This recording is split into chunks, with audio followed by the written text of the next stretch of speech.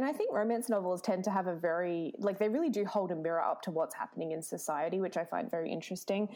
And, you know, we often talk about the, like, novels of the 70s and 80s feeling like of another time, but I even feel like that with some of the romance novels from like the 90s and the early 2000s, I think just because as a society we move so quickly, and romance novels really do keep up with that. So you can see societal change as you read a book from the past, which is totally fascinating. Welcome to Steam Scenes, the podcast about... Wait, hold on. Sure, sex is, well, sexy, but it's also sassy, and it's silly, and it's fun. Hi, I'm El Greco, and I write steamy romance. On my podcast, Steam Scenes, I'm joined by my fellow romance authors for some explosive, see what I did there? Conversations on writing all the naughty bits. Sit back, relax, and join us for some scintillating conversation on Steam Scenes. Joining today's episode of Steam Scenes is Stephanie London. Stephanie is a multi-award-winning USA Today best-selling author of 30, that's 30, contemporary romances and romantic comedies. Stephanie's books have been called genuinely entertaining and memorable by Booklist, and elegant, descriptive, and delectable by RT Magazine. Her stories have won multiple industry awards, including the Holt Medallion and OKRWA National Reader's Choice Award. And she has been nominated for the Romance Writers of America's Rita Award. Originally from Australia, Stephanie now lives in Toronto with her very own hero and is currently in the process of doing her best to travel the world.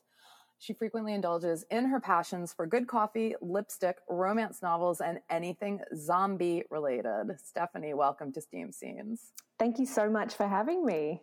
Whew, I got through it. This is really fantastic. Thank you for being here. And I literally just before we started found out that Stephanie teaches how to write sex scenes at various romance writer conferences. So you are perfect. You're perfect for this podcast. Tell us everything. Yeah, it's a topic that is really like a big hot button topic for me. So I absolutely love talking about it. Well, I'm curious, why do you think writers, the royal we, that would be me, yeah, and other writers, why do you think we struggle with writing these intimate scenes? Well, I think you just said it right then, they're intimate. And I don't think intimacy is something that comes easily necessary to people. It's something that we have to really dig deep into ourselves to access, and to do that and then put that on display for the world can be quite intimidating. It really can be when you think about it like that. Absolutely. So for you, is it is it easy for you, or do you also struggle? I think I have the opposite problem to some people, whereas when I get to a sex scene in one of my stories, I'm like, yes, that's like 3,000 words that I know was just going to fly out of me. And then I get to the black moment. I'm like, oh, I'm going to procrastinate on this for weeks on end because I don't want to do it. So you sort of have you have a total opposite reaction than I do, because when I get to writing those intimate scenes, I kind of, everything to me grinds to a halt. And it's like working through molasses to get the word count out, to get the words out. It really is like struggle. And then I finish it, and then I'm zooming again with the writing. It's very sort of interesting how it stops my flow. Yeah, I can totally understand that. I think I have a lot of writer friends that have said to me in the past, oh, I'm, worried about people reading it. And I think that knowing that this is going to be something that other people read and that it is such an intimate thing it cause a little bit of a blockage in the writer's process. Whereas I find for me, my characters are happy when they're having sex, and when the characters are happy, I can write endlessly. And then when I have to be mean to them, that's when I get blocked, because I don't like doing it. So I think that it's all about, I don't know, very early on in my writing career, my father-in-law read my first book, which had some pretty steamy scenes in it. And I think that level of mortification will never be reached ever again. So now I'm like, that's already happened, so I can do anything now. So basically we have to hit peak mortification. Yep. And we'll be able to write these things. Yeah, no problem. Get it over with. All right. So I'm going to just sort of jump back a little bit. When did you realize that you wanted to become a writer? Oh, I'm that terrible cliche that wanted to be a writer ever since I was a kid. I was like always a kid with a book in my nose, and I used to like write and illustrate my own picture books when I was little. And I just, I have a business degree that's basically half an English lit degree, because anytime I got to choose a subject, I put an English subject in there. So that's definitely been like my whole entire life has revolved around books and storytelling. Oh, wow. That's pretty cool. So then what drew you to the romance genre in particular? I knew I wanted to write a book, and I actually wasn't sure what I wanted to write. I just had this urge within me for a long time to tell stories and to write. And I actually grew up being more of a mystery reader than a romance reader, but I was not sure what to do. And my sister was actually the one that suggested it. And she said, why don't you just try writing a romance novel? Because it's just stories about people, and you know people. And I was like, yeah, I do know people.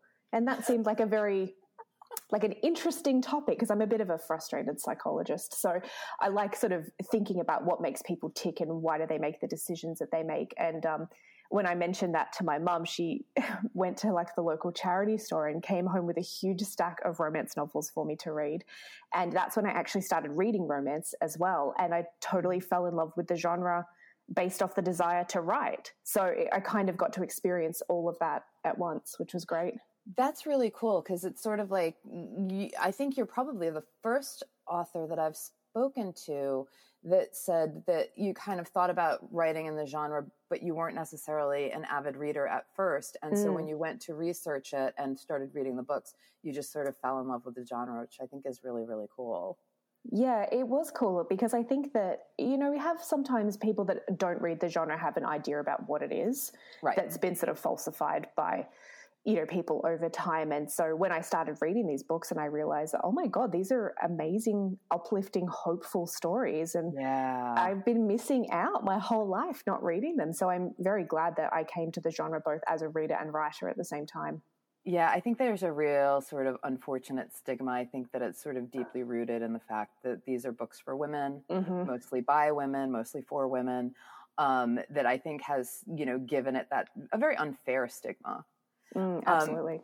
And even when you think back to some of those, 60s and 70s romances, they look kind of questionable, to our 21st century eyes, or 22nd century. Where are we right now? But when you actually start digging in, you realize that they were pretty revolutionary for their time period. And I think romance novels tend to have they really do hold a mirror up to what's happening in society, which I find very interesting. And, we often talk about the novels of the 70s and 80s feeling like of another time, but I even feel like that with some of the romance novels from the 90s and the early 2000s, I think just because as a society we move so quickly, and romance novels really do keep up with that. So you can see societal change as you read a book from the past, which is totally fascinating. That is really fascinating. I never thought of it like that, but that's super cool. That's really interesting. Okay, so we're going to talk about sex scenes. To you, what do you think makes a sex scene good? I think a sex scene is good when, no pun intended, it works as hard as every other scene in the story. That's great. I have to say that.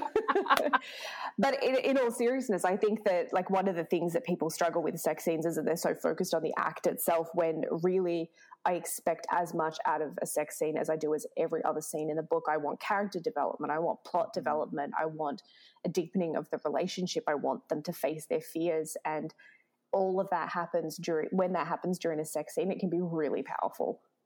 So how do you write that? Right? Do you know, I don't know if this question is going to come out in any way that you're going to be like, I get what you're saying. But, but do you feel I'm just kind of wondering, is it because we're so focused on maybe the choreography of the work or something like that, that we kind of lose sight of how this is propelling the story forward? Yeah, absolutely. I think that's one of the key things that people struggle with when writing a sex scene, is that they are really focused on that. Okay, where is this hand going, and what's happening with this leg over here, and that kind of stuff, where what really is happening is that your characters are being absolutely stripped down to the core of themselves. They're bearing themselves to another person. And any vulnerabilities that you have are going to show in this, whether they allow the other character to see it or not. So it might be an internal thing or it might be an external thing. And I think that the best thing that you can do to write really great sex scenes is to know your characters as well as possible. Okay, that makes a lot of sense. So when you sat down to write your very first one, like go back in the Wayback Machine, I know you have a lot of books. Yep. This is, and I don't even know how many you have, sort of shoved away in a drawer that you don't count. But what was it like for you to write your very first one? Oh gosh, I think I had that fear like a lot of people do about people reading it and what are they going to think of me if I make it too steamy, or are they going to find it boring if it's not steamy enough? And I definitely had all of those fears, just like most people do coming into writing these types of scenes. But I think for me, the one thing that really helped is that I have a very clear distinction in my head that I am not the person in the book, that those are separate people to me, and that when people are reading my books, they're not reading me, they're reading these characters' stories, and they're reading about those people. And in my head, it's a very separate thing. I don't really put myself too much into my book. And also as a reader, I'm not that reader that puts myself in the character's shoes. I know some people do, but I'm not like that. So I can get that sort of like layer of separation. And I think that's really what helps me to kind of write those scenes a bit more freely. Okay, that makes sense. So then does your first one exist in the world for people to read, or is that something that's tucked away? I'm just curious. No, actually only The Brave Tribali was my first book. Okay. Yeah, and so it exists out there. It does, yeah. I ended up selling my first book. I mean, it's definitely not anywhere near the version of the first iteration of that story. A lot of revisions. But yeah, it was my first book that ended up selling, so you can go and see that. So I'm curious in terms of your evolution as a writer of these steamy scenes. I'm guessing you can see it progress across your body of work. Yeah, and I think that my heat level definitely fluctuates. Okay. As well, because I've written so Harlequin has a line called Dare, which is quite steamy. Those books are in first person. They are, very heavy on the sex in those stories. And so, but then I've also written Small Town Romance, which still has a bit of steam in it, but is definitely like more on the tension rather than like lots of scenes. Mm-hmm. So, and I like the ability to play with heat level and to make it really appropriate to the characters rather than sort of forcing myself into a box and thinking, okay, well, I need to have 3 scenes per book or whatever other arbitrary rules might be applied to it. Do you find that you enjoy writing one more than the other, or are you across the board like you just enjoy writing them all? I'm getting less hot as I write more stories. And really? And I've noticed that my books are getting longer as well. Okay. And so I think that there is just, and I mean, this could just be a phase. It might change again, but I think at the moment I'm in a phase of like, I really want really rich, layered stories, and I really have discovered that what I love is the build-up. I love the tension. I love that will they, won't they feeling. And so for me, the sex scene is really important because it's about the characters connecting and, bearing themselves and being vulnerable. But I don't need to spend as much time on that exact thing if I do the build-up right. Okay, that makes total sense. So do you have a process when you sort of sit down to write these steamy scenes? Do you have some, like one author I talked to had a really great, I loved this, where she assigns a scent to her characters. Oh. And I thought this was so cool. And so when she sits down to write those intimate moments, she picks up, the bar of soap or whatever it is that she's assigned in terms of scent and sniffs it. And I was like, that is awesome. That's I might have to try that. Yeah. And I was like, that's a really great way to sort of, I don't know, get out of your own head and like into your character a little bit. So I'm just wondering, is there anything that you do like that might be like that or not like that? Not really. I have to admit, I'm a really organic writer. Okay. And that I kind of like, whenever I hand a synopsis in to my agent, like she knows it's more of a loose guideline than anything else. I'll like get to a point and stop following it. That's just, I have to be in the story with my characters. And I need to really know them as people in order to be able to write these kinds of scenes. And so that means at the start of the book, I have no idea what's going to happen. And I think that even writing the sex scenes is a bit the same. I need to get to that point in the story and really feel what they're feeling. And so then at that point, I craft a scene that has the right tone that they need. Like the tone is really important to me, whether it's a like, you know, clothes flying off, passionate up against the wall thing, or whether it's like really tender and exploratory. That's the kind of key thing that I focus on. And so often it's the scene before that I really start thinking about what that's going to look like. And I start, you know, if I want it to be more intimate, I write a lot of weather. I don't know if that's coming from. Oh my God, I noticed that. I made a note of that in the scene you sent me. Yes. Yeah, I do. And so it's like if I want to increase the intimacy, I'll often have it storming or raining outside because it creates that like feeling of coziness. And, you know, sometimes I'll put them outdoors if I want them to feel like they're pushing boundaries. Like I do a lot with the setting and the weather to create the right tone that I'm going for. I thought, oh, that's so funny that you bring that up because that was totally in my notes. I'm reading a little excerpt I pulled out where I noted that, and I was like, that is a fascinating use of weather, and one that I never thought about, you know, and it's genius. It's absolutely brilliant. And I had asked, like, is this something that you do intentionally? Yeah, I totally do. Yeah, it's weather always plays a huge part in my books, and it's like such a funny thing. I mean, I come from Melbourne and I live in Toronto, and these are two cities that have like very distinct seasons. And so I think that like weather is something that I find really interesting. So I know people always say don't talk about the weather because it's boring. And I was like, no, weather's fascinating. I mean, when you were writing, when you started writing, was this something you were consciously doing? Like, I'm going to, you know, some people are a little bit more conscious about touch or smell or sound. And were you like conscious, like, I'm going to make sure that I put, or did it just organically evolve? And then you were like, oh, okay, this is what I do. Yeah, I think the weather thing was definitely organic. And as I said before, like as I published my first book, I was so green.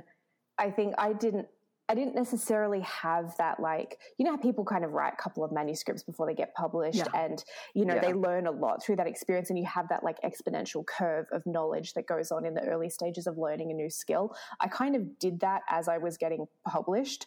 And so I think that because of that, my process for a lot of this stuff has really formed just with every book that I write. And then at one point I'll notice that I do something, and then it becomes more of a conscious thing. Yeah. Like I found, I read a lot of like craft books. I don't know if you're the same way. Sometimes I feel like I just need to stop because it gets so overwhelming. Yeah.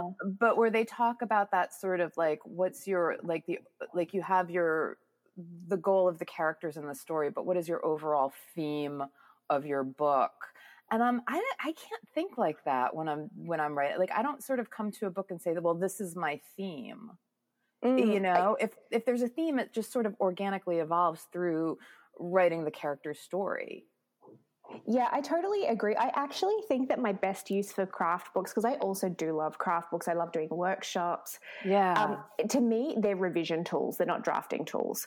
So I realized like pretty early on that when I'm writing the book, if I think too much about that stuff, it kills my momentum with a story. And then I like get lost in the feeling of it and I can't write as easily. So for me, it's always, I just like, you know, I write reasonably fast. And so I get the draft out as quickly as I possibly can.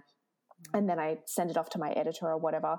And then when I'm revising it, that's when I'm using all of that stuff. And I'm like, oh, I can see the theme emerging here, but in this part of the book, it feels a little soft. So I'm going to try and strengthen that, or I'm going to bring this element out a little bit more, but I never do that while I'm actually writing the book. Okay. And sort of jump back a little bit. You had, mentioned that your synopsis that you submit is usually a very loose guideline. So does that mean you're more of a plant, as I'm called sometimes, a plantser, where you kind of outline, but you kind of don't, and you're kind of pantsing it because you sort of change your mind halfway through? Or are you an outliner? No, I think I'm sort of like forced into outlining because I've been traditionally published and you have to provide a synopsis. And so that became part of my process just because it was a requirement of the type of publishing that I was doing. But I think if like left to my own devices, I spend a lot of time doing pre-work on the characters. I really try and get to know everything about them. But as for what happens in the story, that's usually only have a very rough sketch. I might have 1 or 2 scenes in my head when I get started, and I usually have an idea of how the book is going to open. But beyond that, I only know the people, and I have to let that kind of guide me through the story. Oh, that's really pretty incredible. I love it. Okay, so you have 30 books. Yep, that's a lot. Yeah, it's crazy. Output. That's a lot of output. How do you keep the steam scenes fresh as a writer? Because I was actually, again, just this morning, realized I have to put a steamy scene in where I didn't realize there was going to be one. And I was like, how do I write this so it's not something that's already been written in the book? And so I'm just kind of wondering, how do you keep that freshness? I think, again, I'm going to sound like a broken record, but it comes back to the characters for me, because the characters are so unique and individual as people that even if you write 2 shower scenes, they're going to feel different because the people are different and what they're experiencing is different. I mean, I think like a very easy trick is to just change up the setting in some way, whether it's like, you know, that they've moved into the kitchen instead of the bedroom, or that they're doing it outside or something like that. There's a lot of things that you can tweak to kind of make it feel fresh. But for me, really the main thing that makes a sex scene feel high quality and interesting and different is the emotions that are being explored in that scene. So whether it's that I have a character who, like in my very first book, Jasmine has a lot of scarring on her leg from a car accident. And so she puts on these like knee-high socks to, in his mind, he thinks, oh, she's like, you know, doing a sexy thing. But actually for her, it's about covering her scars because she's self-conscious of them. And so there's a moment where he goes to take them off and she becomes very afraid, and I like putting fear in a sex scene in that way because I think it really increases the intimacy between the characters, and then they have to make a decision of whether they trust that person or not, and that really helps to make the scene feel unique to those characters. Oh, I actually love that idea. That's a really fantastic tip to take away. Put the fear, add a little fear in there. The other thing I noticed about the subjects of your books, they're so diverse. You had, like, one book was the PR executive and the business analyst. Then you have the ballet instructor and the football player, which I absolutely loved that. I was like, oh, I'm going to go back and read that one. you have romantic suspense. You have all of these books. Is there a subgenre that you prefer writing in? Yeah, my heart belongs in romantic comedy. Okay. Yeah, I love it so much. I love the silliness of it because I think that we could all stand to be a little more silly at times in our lives. Like, especially this year, everything feels so serious. Yes. And I just want something that's going to make me laugh. I mean, I like an emotional layer underneath that. It needs depth, but with Kissing Lessons, which is my latest release, like there's a whole thing in this book about how there's a llama that goes around and terrorizes everyone in the town, and it's just fun. Oh my God, I love that. That's hilarious. Okay. So Kissing Lessons is your most recent book. It is part of the Kissing Creek series, and that was a romance-themed town. You wrote a romance-themed town. Mm-hmm. Where did you get that idea? That was fantastic. So, funny story about how this series got started. My editor basically came to me and said, look, we want another small town series from you. So, can you have a go at creating something? She's like, I really want to lean into the quirkiness because that's something that she thinks that I do well. So lean into the quirkiness, and I want to give a romance sounding name. So do a bit of brainstorming. And I was like, oh, okay. So I came up with a list of probably 15 or 20 names. And honestly, I put Kissing Creek in there as a bit of a joke because I thought it was ridiculous. Oh. And of course, that's the one that she's like, yes, that one. And I was like, oh my God, this name is just so silly. But then I was like, oh, no, this is interesting because I wonder how the people who live in the town, like every time they have to write their address out, how they feel about living in this town. And so I decided that actually they love the name and they leaned hard into it. And so all the businesses have kissing puns, and their town colors are pink and red. And so it all came from the fact that I made the dangerous mistake of joking with my editor about something. And then from that tiny little kernel, this whole wacky town got created. I actually think that it's a stroke of brilliance, frankly. I saw that and I was just like, that's genius, because there's so much potential. Yes. I mean, you can do a lot with it. You really can. So is there a big blowout holiday, Valentine's Day? Yeah, well, I'm thinking I haven't actually written a Valentine's Day book ever, so that would be a cool thing to add in this series. The next book in the series is going to be a Halloween book. But yeah, I love the idea of just being able to write all these, I don't know, totally, like, they make a lot of jokes about Hallmark movies and romantic comedies, and it's just like such a gold mine for that stuff. It really is. I was like, oh my God, this is genius. So your most recent book in the series is Kissing Lessons. What inspired that particular book? When we were sort of brainstorming the book, one of the editors that I work with likes to like challenge me to be like, hey, do you think you could write a book about this? And my first instinct is usually, no, I don't want to write about that. And then I like go away and think about it. And with this book, she wanted a professor hero, which I have to be honest was like, oh God, I don't know if I could do that. And then, but the more I thought about it, the more I was like, how can I take that trope, which I think in the times that we live in currently can be kind of an uncomfortable trope if not handled well. And how can I make it so that he is this like absolute cinnamon roll of a hero, and he's like just this delicious human, and he's so kind and like good-hearted, and he like hunts for Agatha Christie books for his grandmother, and is just like a golden human. And then sort of building the book around that idea, and having Audrey, who is basically has given up her entire life to look after her siblings and has made like as many sacrifices as a person can make for her family. Right. And then the story becomes about her learning to understand that, you know, in order to help her siblings, she needs to live her own life as well, and right. provide that example for them that like you have to care for yourself, and you have to chase your dreams, and you have to strive for something. Yeah. Oh, wow. That's absolutely, I think that's beautiful. That's beautiful. I actually love these two characters because you've got the scene that we're going to dig into is from Kissing Lessons. And I really adored these characters. So can you set up the scene for us before we dig into it?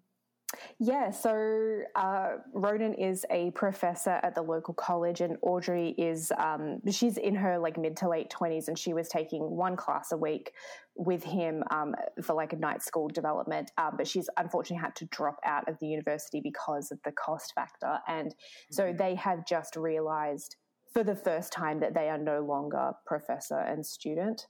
And so all this attraction that they have been beating down, essentially suddenly they don't have to do that anymore, and it becomes like a moment of revelation that actually maybe we can act on these feelings that we have. Oh, very, very cool. Okay, so I'm going to start, and I actually sort of like hit it right at the very beginning. So are we ready to dig in? Yep. Okay, cool. He took both her hands in his and started walking backward, bringing her along with him. In the dim light, his eyes looked strangely ethereal, and the lines of his face were sharper, more exaggerated. You're far more interesting than you give yourself credit for. I'd rather be beautiful, successful, formidable, powerful, free, something else, she said. You can be anything and everything you want. They were in his bedroom now, and he tugged her backward toward the spacious bed dominating the room. But he didn't immediately pull her down and start stripping her. Instead, Ronan stared right into her eyes, as if forcing her to focus and let her mind slow down. He was so beautiful, she wanted to pinch herself. Yeah, because that won't make you seem like a born-again virgin. But it was hard for someone like her to accept that good things wouldn't come with a hefty price tag. Life had taught her that any time she wanted something for herself, well, it always turned out to be out of her budget. Why wouldn't Ronan be the same? So long as you're not paying with your heart, you'll be fine. All right, see, I loved this setup. I felt like just in these paragraphs, we're getting a lot of information about her in particular. You know, she sort of feels like this woman whose self-esteem is like completely in the tank. Like she is just like, and she was so relatable. She was so relatable because I think there was a real universality in what you're writing in terms of like, you'd rather be somebody that you're not. You feel like you have all of these like faults and failures, and you're afraid to, I guess this is sort of the whole point, right? Show your vulnerability to another person. Yeah, for sure. You know, like, and I just really thought that this was kind of an extraordinary start to an intimate scene, because without the actual physical intimacy happening, you're getting like some really serious intimacy going on right on the page. And I think intimacy starts with the mind, doesn't it? You know, and then the body kind of follows. So yeah, I liked building that up for her, and she is such a relatable character. It's like the best thing to be able to write a happily ever after for her. Oh, yeah, I can imagine.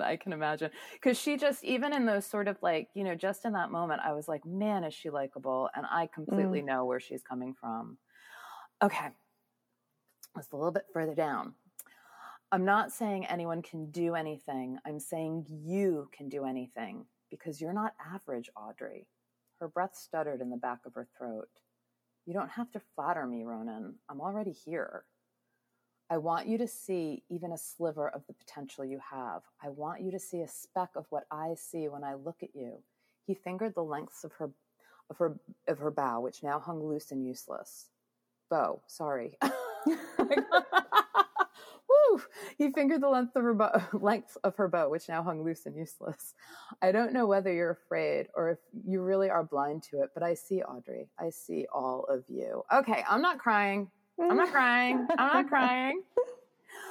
For you as a writer, when you were at this point, like what is happening between them here for you as the writer, as you're writing this? I don't know if this is coming out right. I think so. My characters, especially Audrey, I think like even stronger than some of the other people that I've written, my characters are like onions. And so every scene in the book is like peeling away more and more and more about trying to get to like who they are at the core of it. And like earlier in the book, when you meet Audrey, she's like so positive and upbeat and like nothing can touch her.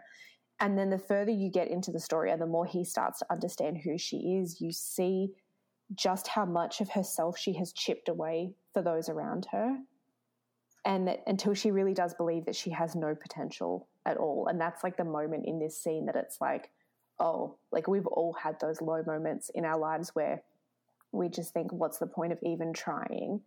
And that's kind of where Audrey's life has become. And I love pairing that with an intimate scene because I think that it's so real and understandable. So does that mean like so oh my gosh, I had a question and it just blanked right out of me. Woo. So I guess I'm wondering, does that her all her positivity, right, that you're talking about that she had at the beginning of the book, does that mean that was sort of a defense mechanism for her? Yes, absolutely. She, like you learn over the course of this story that her mother passed away when she was 15 or 16. And so and her dad is kind of a bit of a deadbeat. So she's basically been caring for her siblings ever then. And like one of the big things in the story is that she's never visited her mother's grave.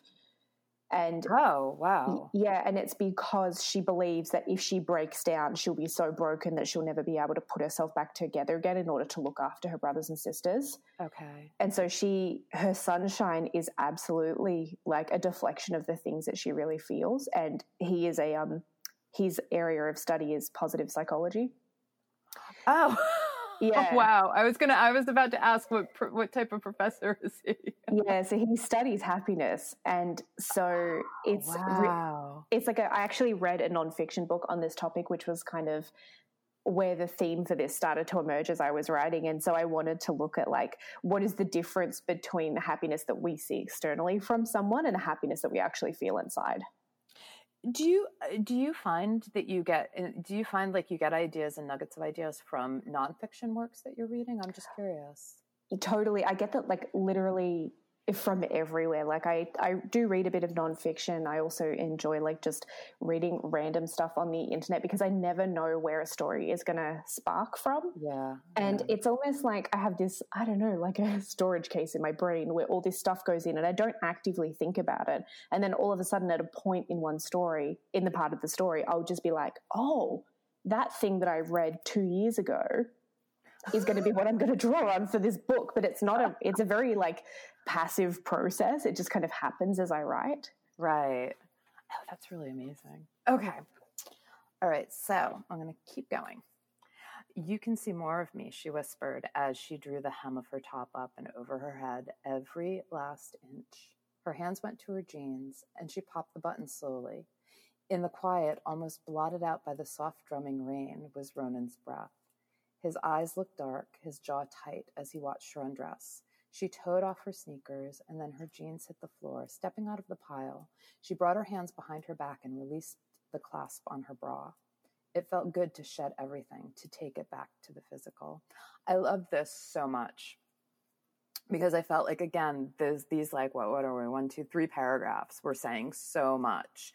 It was like Audrey was sort of saying, you can see more of me, while she means it as a physical stripping thing.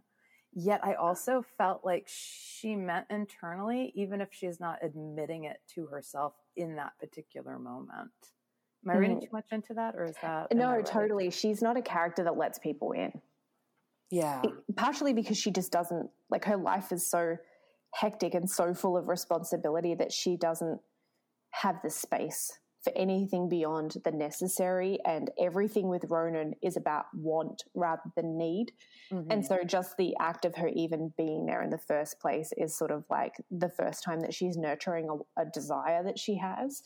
And so it's like letting him see that her as someone who can want, who has the space for want in their life. Oh, wow. Okay. Oh, that's really cool. Okay. For a moment, there was a void, sound and light and feeling all blotted out by the wave of rightness and release that ebbed through her. She discarded the pillow and looked down into the dim light to see Ronan resting his cheek against her inner thigh. His eyes were like fire. The light shifted as the summer storm swelled outside, showing Audrey the details of him in flashes, the lips that had brought her to the brink, the eyes that she wanted to drown in, the hand he rested on her leg. This is where the use of the weather really jumped out at me. And I loved how it kind of mirrored what was going on with them. It did enhance that intimacy that was happening between them. And then the other thing that I just sort of like struck me is all of the scenes that really jumped out to me in terms of the intimacy were not the physical action. Like he just went down on her. He just gave her oral sex. She just had an orgasm. Yet that wasn't necessarily the intimate moment that sort of jumped out at me and made me sort of sigh. Yes, totally. It was these sort of, not really kind of non-physical moments between them that I thought were super, super touching and also very sexy. I think that they're also the things that can sometimes get lost when we focused a little bit too much on the choreography of a scene. Yeah. That, it's almost like, and I've read books where it's like, even if there's only one sex scene, I think the point that it starts to feel a bit like, oh, I want to skip the pages, is when you are so focused on the act that the scene doesn't have any room to breathe. Yeah. Like you need those kind of peaks and falls and those pause moments to let the characters sort of figure out what they're feeling in that space and to like actually experience what's going on, as opposed to it being like a bit of a freight train towards the end. Oh, I love that. Yeah. It's funny because when I sat down again today, I started, going through it and I kept deleting because I was like, no, this is not about the choreography. This is not about where her hand goes or his hand goes or whatever. This is about something else. And I just kind of wasn't sure what that something else was, I think. So this is kind of helping me wrap my head around at least my choices for what that something else could be. Yeah. And I think that sometimes people are afraid to like give space for a sex scene for that stuff too. Like I do sometimes see people being like, oh, why is there so much talking when there's a sex scene going on? And it's like, well, because one, it's weird to just be completely silent when you have sex. That's weird, right? And two, it's like two people connecting. Like we want to see that connection. It's not just about getting to the end. It's about that, like what they learn from one another. Right. Okay. Ronan rose off the bed and took a step back. Audrey looked like a goddess spread out on his bed, hair fanned out behind her, and her lips parted in anticipation.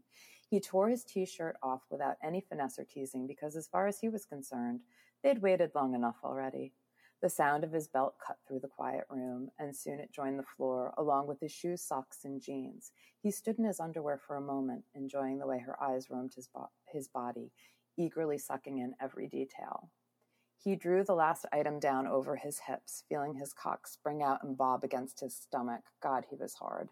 So hard it was almost as if he hadn't gotten himself off nightly for the last few weeks, like some horny teenager. He went to find his wallet and prayed that he hadn't thrown the spare condom away at some point. Victory! With a relieved release of breath, he returned to the bedroom and tore it open.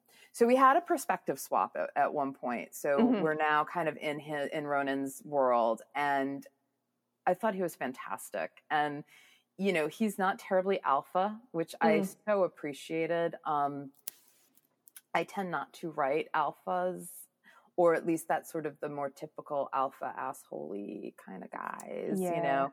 But I do know readers tend to love them. And so I'm kind of curious, like for you, how do you craft your heroes? Yeah, I think early on when I started writing romance, I definitely fell into that trap of thinking that was the only type of hero that people wanted to read. Yeah. And it never felt authentic to me because I'm that sort of like, I don't know, I think I have a fairly strong personality myself. And if I wouldn't let the hero treat me the way that he's treating the heroine in the book, then I can't get on board with the romance. So if for me, it's sort of like I have some heroes that are a little bit more cold and closed off, or I have some that are really open and loving and caring like Ronan is. But they all have to be, I think they have to be well motivated. That's the thing that I always come back to with heroes particularly, is that we can make anything believable so long as we motivate it in the right way. Okay. Because that's the difference between someone just being a bit of a not nice person versus someone that's damaged. And damaged is appealing, but I don't want the alpha stereotype in my books. Yeah, yeah. I mean, because I noticed oftentimes the alpha asshole will redeem himself sort of by the end, but it's still always, it's not something that I'm personally comfortable writing, you know, because maybe I don't know enough men that are like that, or I've never allowed that into my life or within that relationship, because, you know, I've sort of felt like as soon as you treat me like shit, like I'm out. Yeah, absolutely. And I had a relationship when I was younger that was very controlling and, you know, kind of borderline emotionally abusive. And I think after I exited that and then met the man who's now my husband, I can't put that into a book. Like I just can't. There's like a part of me that always thinks in the back of my mind, if a young woman picks up my book and reads it, what example am I setting to her about the health of relationships and what she should expect from romance? Yeah. Yeah. And, you know, it's funny, because it wasn't something that I had consciously done because I write rock star romances, well, for the moment. For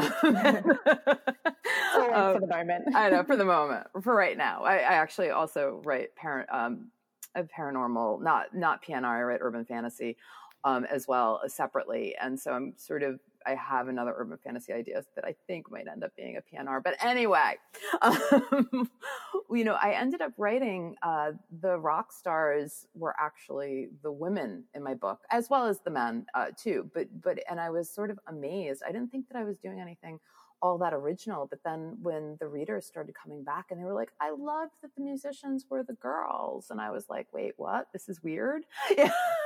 Yeah, it's funny, isn't it, when you discover like, oh, I've done something that completely subverted a trope in the genre and I had no idea. I was like, oh wait, this is weird, you know, because I, you know, in my day job, I have worked with a number of musicians and there were always women in the band, you know, and then I guess it is kind of weird, but I was like, oh, and I enjoy and because I want them to be the creative forces in these books too, which I thought was kind of fascinating to sort of see that. I think that there is this sort of like where I guess like you're saying, where the holes are within the genre that need to be filled. And I think that there is an appreciation, you know, I don't know that we give the readers enough credit. Yeah, I really do believe that there is a reader for every type of book.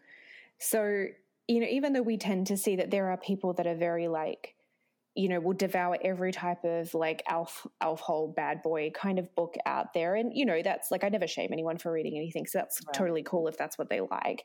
But there's also people that really love these like down to earth, like good guy characters, which is what I tend to gravitate towards. Even my book that came out before this one is very much the same thing. It was just a guy who was a really decent, good person. And, I think that in this day and age, maybe more people are coming across to those types of heroes because we're a little bit sick of seeing elf holes every time we turn on our TV. Yeah, maybe. I hope so. I like writing the nicer guys, I really do. Okay. And this is probably the most explicit we're getting here in terms of like what I've picked out. His cock rubbed at her entrance, sliding between her slickness as he coated himself in her. Then she reached down between her legs and guided him into her. He pushed up and, in one fluid moment, the shock of how tight she was enveloped him. Give me a second. She came forward, bracing one palm against his chest and squeezing her eyes shut. After a brief respite, she let out a soft moan and started moving her hips, rocking back and forth. Oh, yes. I love that she needed that second. I felt like it grounded this moment between them in such reality. And that and again, it kicked that intimacy level kind of into overdrive where she's being very vulnerable there by saying, wait, give me a second. Yeah, and I think that it's realistic as well. I mean, she's a character that probably hasn't had sex for quite a long time because her life doesn't really allow for it generally. And, sometimes I don't know, I have a bit of a pet peeve about like that stuff not being acknowledged in sex scenes. That it might, that you do need to take a moment that you... Yeah. That sometimes it's, if it's been a while that it might feel like that, or that you might have a moment of embarrassment or, a bit like where you go like, oh my God, I don't know what I'm doing, or, am I doing this right? Yeah. Right. I think that everyone's had those feelings during that kind of a moment in their real life. And I don't know, I think it's special to acknowledge that on the page. I do too. And I guess I never consciously thought about it, but I completely agree. Like we do have those moments, where we fumble, frankly, exactly. And that does make it all the more real. So I have a question, and this might be hard to like come up with an answer, and I'm sorry, I'm kind of springing it at you. Do you remember the very first steamy scene that you read? I have a vague recollection of it being two people in a cabin in the woods during a storm, funnily enough. So maybe that's where the thing comes from.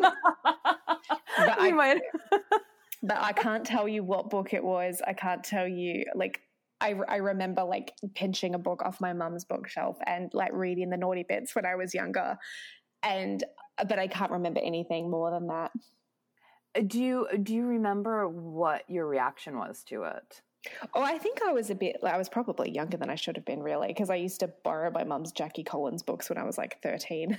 I feel like we all were younger than we were supposed to be when we started picking these things up. Yeah. Right. So I just think I remember being a bit like scandalized by it because I was young and didn't really know anything much. I really wish I could remember what book it was.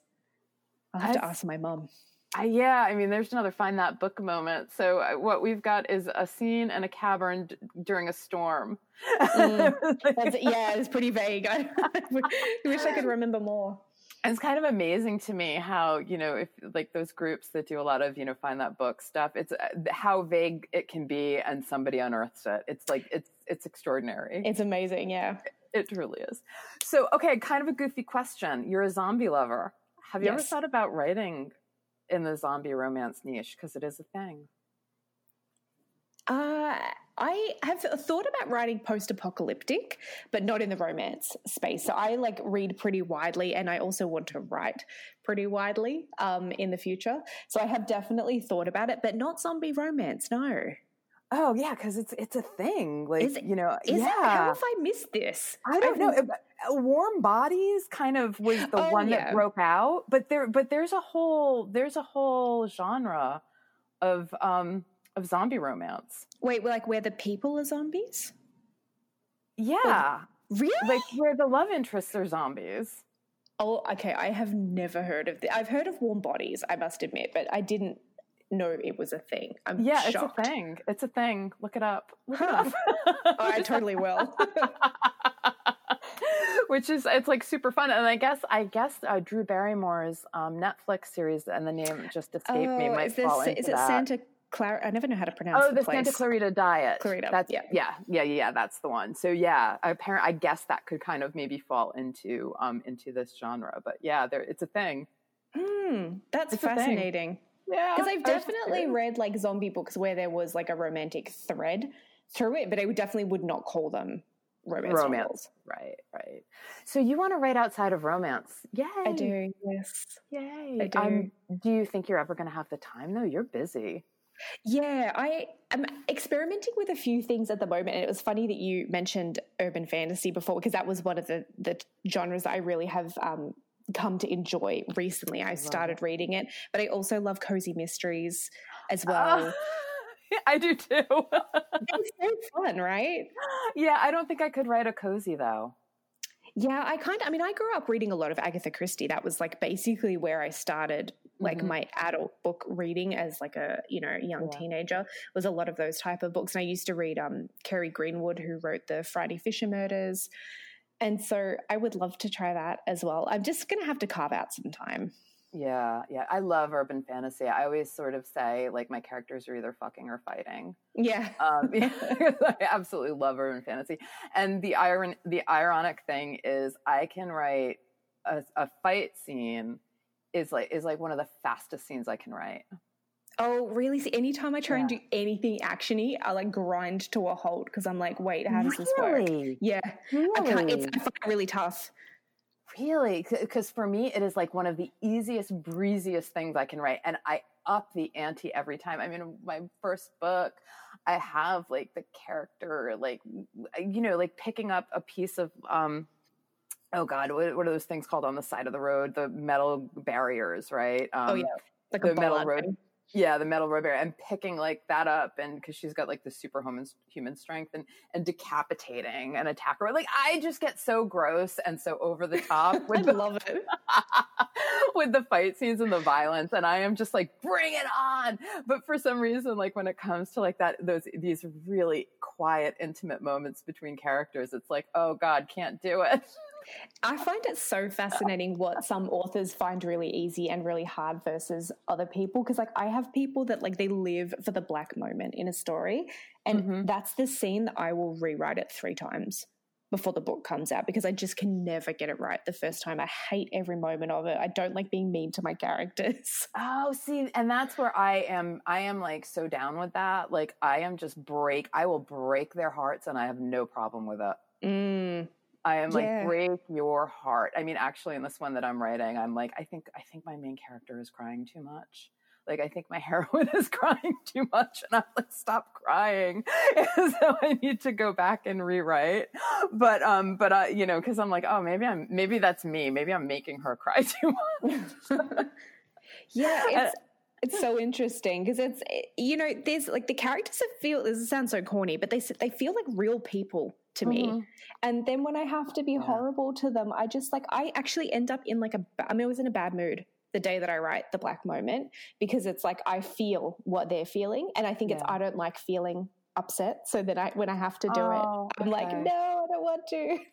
Yeah. See, no, I will sit there. I love it when I'm sitting there and I'm crying. Like I love making myself cry, and I love having that sort of feeling in the pit of my stomach. And I especially, I mean, obviously like when I get up and walk away, like I feel that relief wash over me. And I actually really enjoy having that relief of being able to get up and walk away, like that particular feeling. So I do like living in the black moments with my characters. Yeah, that's interesting, isn't it? I suppose there is some catharsis that comes from, writing people that are in a dark place that then triumph over that. Yeah. Yeah, I think that's it, that I know I'm going to get them out of it. And I know that they're going to, when we get to the end, they are going to have the happiness that they deserve and that they need, you know? And I think maybe that's why I really do enjoy putting them through the ringer. It is a very satisfying, even if I don't necessarily enjoy it at the moment, like once I push past that scene and I get to write the ending there, I feel so satisfied that they've worked hard to become these better people that deserve to, you know, a relationship that fulfills them. Like I really, there is something really satisfying. I think that's why people read romance. Absolutely. Absolutely. Because you do get to that happiness at the end and it feels good. So where can readers find you? These days I'm most active on Facebook, Instagram, and with my newsletter as well. So my website has all the details. It's www.stephanie with an F because my parents hate me -london.com. It cursed me to a lifetime of having to correct forms. I know. I kept retyping and retyping because I was like, no, that's wrong. No, that's wrong. It happens all the time. Very, very conscious. Yeah.